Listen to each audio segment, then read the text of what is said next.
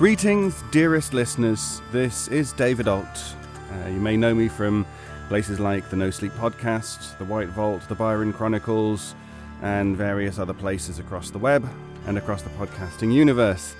But today I'm doing something that I have never done before. No, it's not juggling rattlesnakes. I'm playing Dungeons & Dragons. Yeah, I know. Travis, the game's Dungeon Master, has walked me through the basics, and I've put together my first character. Who am I kidding? Travis put this together, but he's allowing me to take the credit. And the character that I've created, is a god-hating shopkeeper named Ias Inski. So let's start with the basics. Ias is a tiefling, a creature that's half drow, half fiend. Basically, one of his parents was a demon. He was never really sure which one, because he only ever remembers being an orphan. Ias is about 5'2", 180 pounds, and is currently, at the time of the game, 27 years of age. And before you make a remark about his weight, his tail and devil horns that protrude from his head add a fair amount of weight on there. Ias' skin is either grey or red, sort of shifting colours based on his mood, and his piercing black eyes would unnerve most before they even know his true profession. Now, for a bit of history on the guy. Ias was an orphan in the city of Reijui, the Entombed City. It's the home of liches and necromancers, a place where foul new undead beasts are created daily. A vast underground network of caverns, buildings, and laboratories cut into stone, some parts even lined with living flesh because it makes for good insulation or something.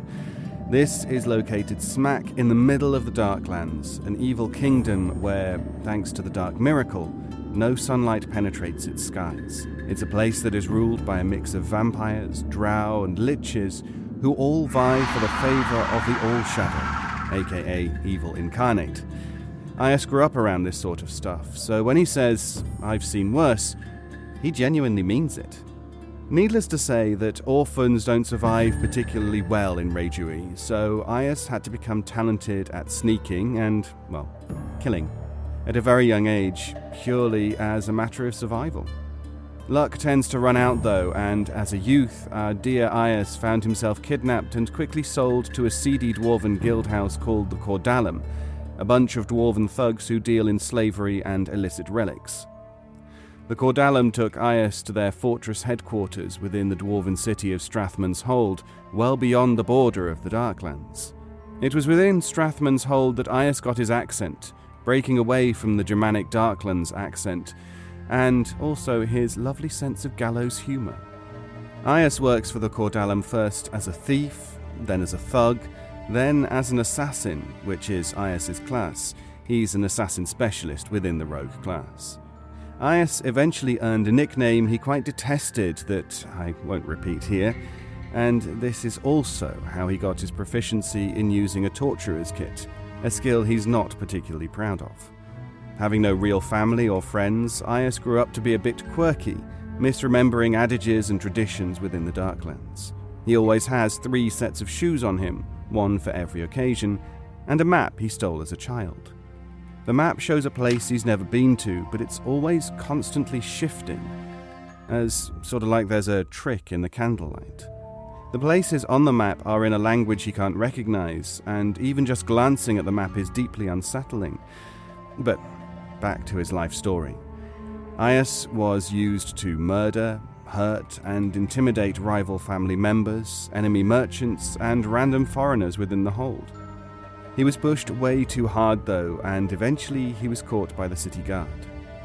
Ias was well on the path to escaping his temporary holding cell when he was visited by another Cordalum assassin, Lucky Raynar, a grade A religious prick who had always hated Ias, and who had given Ias first-hand experience of the finer points of torture.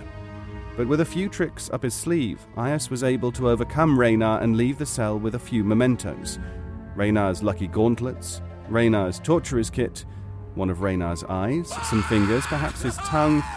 Yeah, Ias was pretty understandably caught up in the moment with his childhood bully, so he might have gotten a bit distracted before he realized that it was probably a good idea to flee the guard outpost, leave Strathman's Hold for good, and make a new home elsewhere.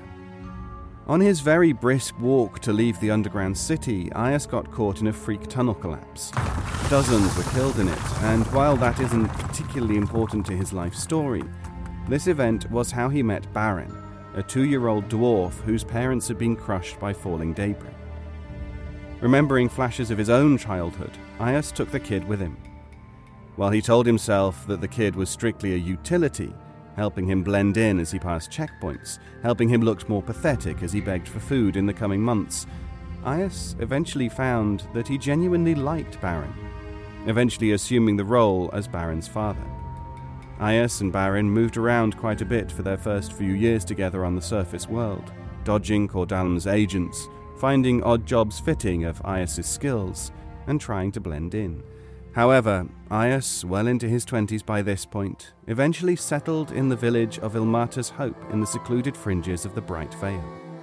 It was a small farming village, but despite the local residents' shortcomings, they were quickly accepting of Aias and, more importantly, Barin, who quickly made friends. Unwilling to see his son grow up without friends, as Aias himself had, Aias made a deal to purchase the largest building in town and started the town's inn and general store. No one had to know that he was selling the curios he'd either stolen or taken from those he'd killed on the road, and having a general store in town attracted outsiders to the village, which helped everyone.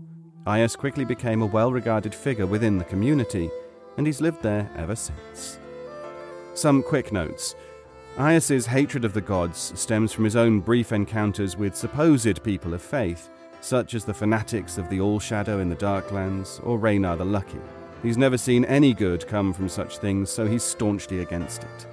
Aias has also had a difficult time letting anyone besides his son get too close to him, lest they run the risk of seeing his slavers' brands or Cordalem tattoos on his body. It's strange to say, but while he started off somewhere in the moral grey, Aias is generally a good person these days, which is to say that he means well for himself, his son, and his small community.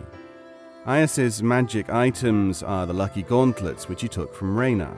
They allow him to re-roll things in his favour, that is to say, with advantage, but at a cost, as the gauntlets have a nasty habit of stealing the luck they imbue from somewhere else.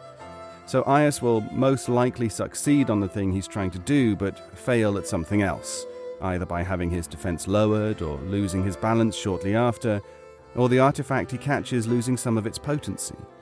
He's also starting the game off with 4 stress damage because, quite plainly, he's done some pretty bad things in his life and he's probably seen worse, but he's had quite a bit of a time to unpack his mental baggage, so to speak. However, on that topic, he's been having nightmares recently, flashbacks, and a brand he's had since childhood is giving off a burning sensation. 4 nights ago, all of the children in the village vanished without a trace, Barin included. Aias has spent every waking minute searching for his son. Having the most experience as an adventurer, he's volunteered to lead a search party which will consist of himself, some well-intentioned religious types, the nearby Witch of the Woods, and a fairly well-known monster hunter. Before they set off into the woods, though, Aias recognized something off-putting, that the armor being worn by one of the people on the rescue party, Rowena Granitepike the dwarf, brazenly boasted the emblem of the Cordalem. Before they set off into the woods in search of the children, Aias already started memorizing what he'd say.